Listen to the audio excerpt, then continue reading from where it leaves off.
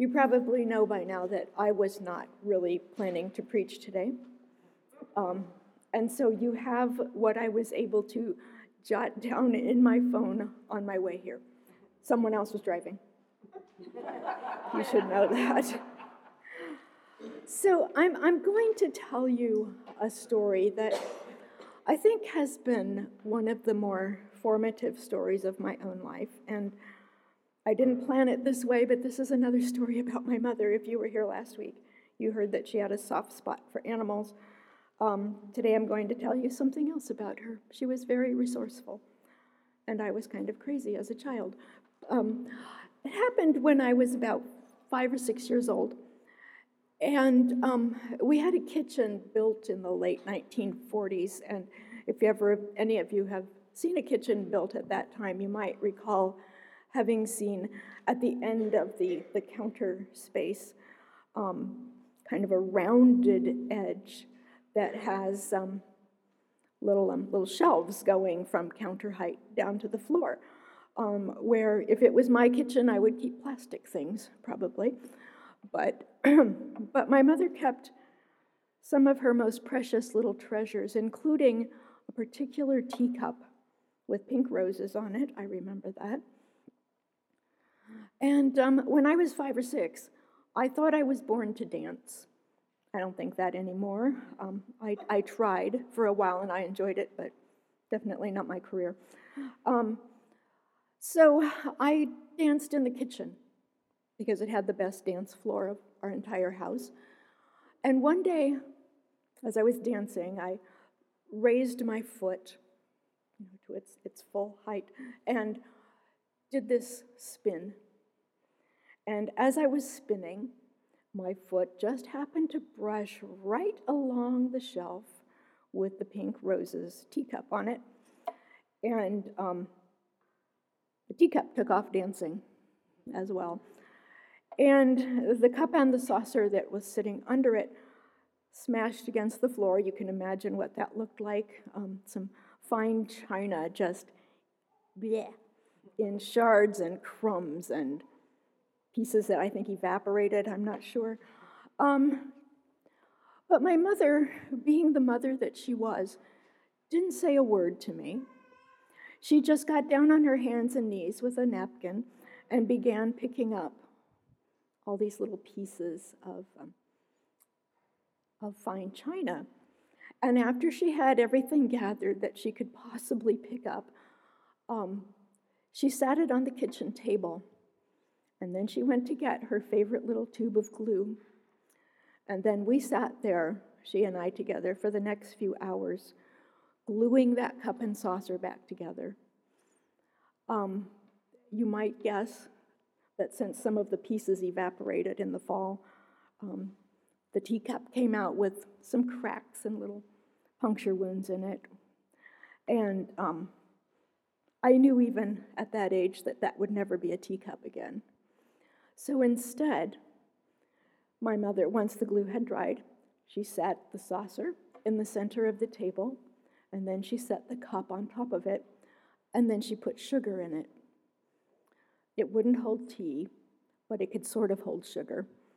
And even that wasn't perfect because, again, puncture wounds and cracks, there was constantly little bits of sugar sort of sifting out onto the saucer in the center of the table.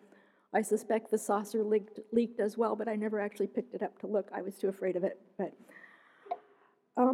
what I do remember the most, though, is sitting at that kitchen table, which was under a very sunny window, and looking at the sugar that spilled out of the new sugar bowl and watching it sparkle like glitter in the sunshine. And it was lovely. And I never forgot that it was only lovely like that because I broke it. But still, it was very, very lovely. Now, if we look back some 2,000 years, we might remember that one night, sitting with his disciples at the table, Jesus broke bread. Couldn't be put back together. Once you break bread, it's broken. I mean, I suppose you could, if it's Wonder Bread, you can squash it back together, but that's not the bread they were eating. So it wouldn't really go back together as a loaf of bread. But that bread did come together again over time in the form of disciples moving as a new whole. Bread is kind of a sticky, gluten-y mass, so it holds together. That's how bread stays in a loaf if we don't break it. And it is full of yeast, and so it rises up and gets bigger. And that's exactly what broken bread does. If we pay attention in a few minutes when I'm standing at the altar with Kathy Scott and you're standing and watching, we will again put that bread that Jesus broke back together. We'll become that sticky glutinous mass, and we'll rise up because there's yeast in us, and we become this new thing that bread on its own could never be.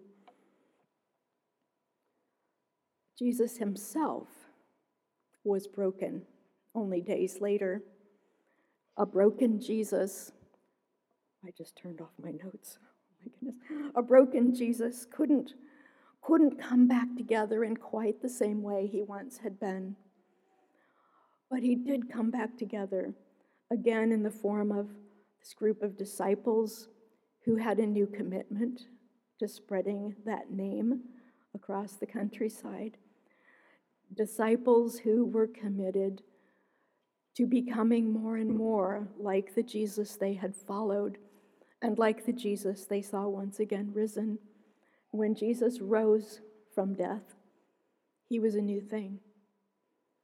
For 30-some years, people had watched Jesus walk around on the earth in the form of a child, as a boy, as a man.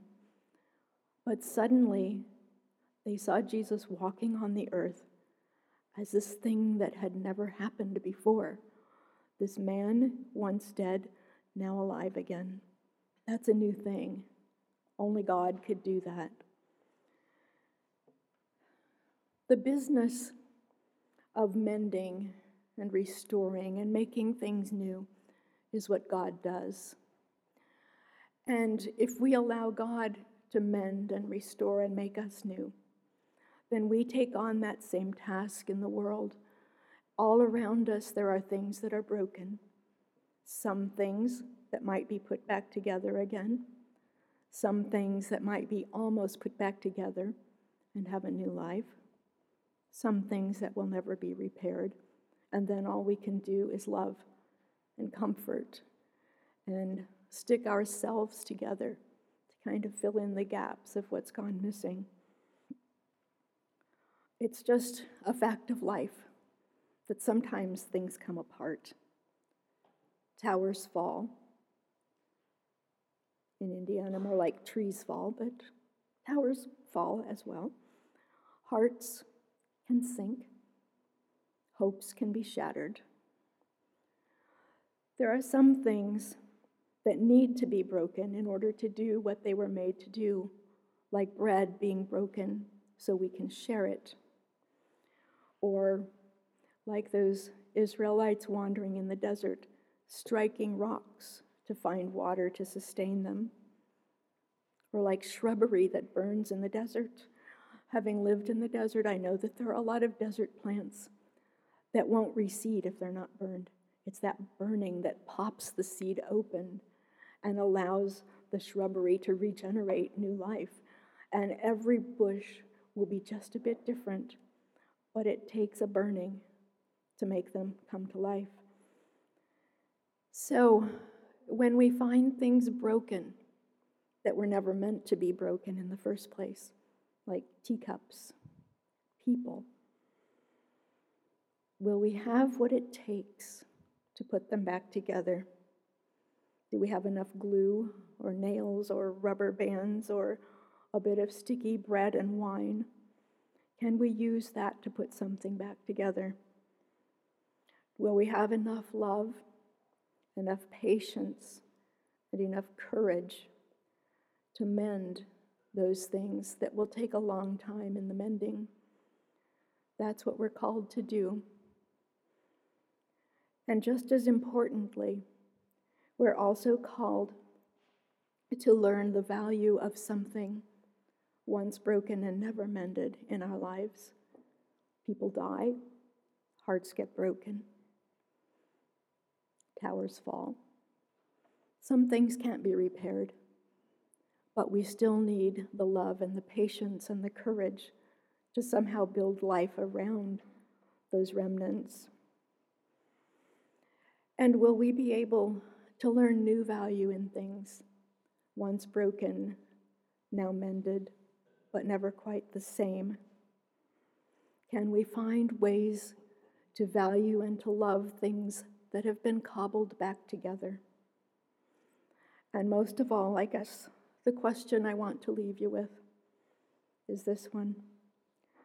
Will we be able to see the joy of sugar sifting through the cracks, sparkling in the sun, day after day, as the sun pours through the window?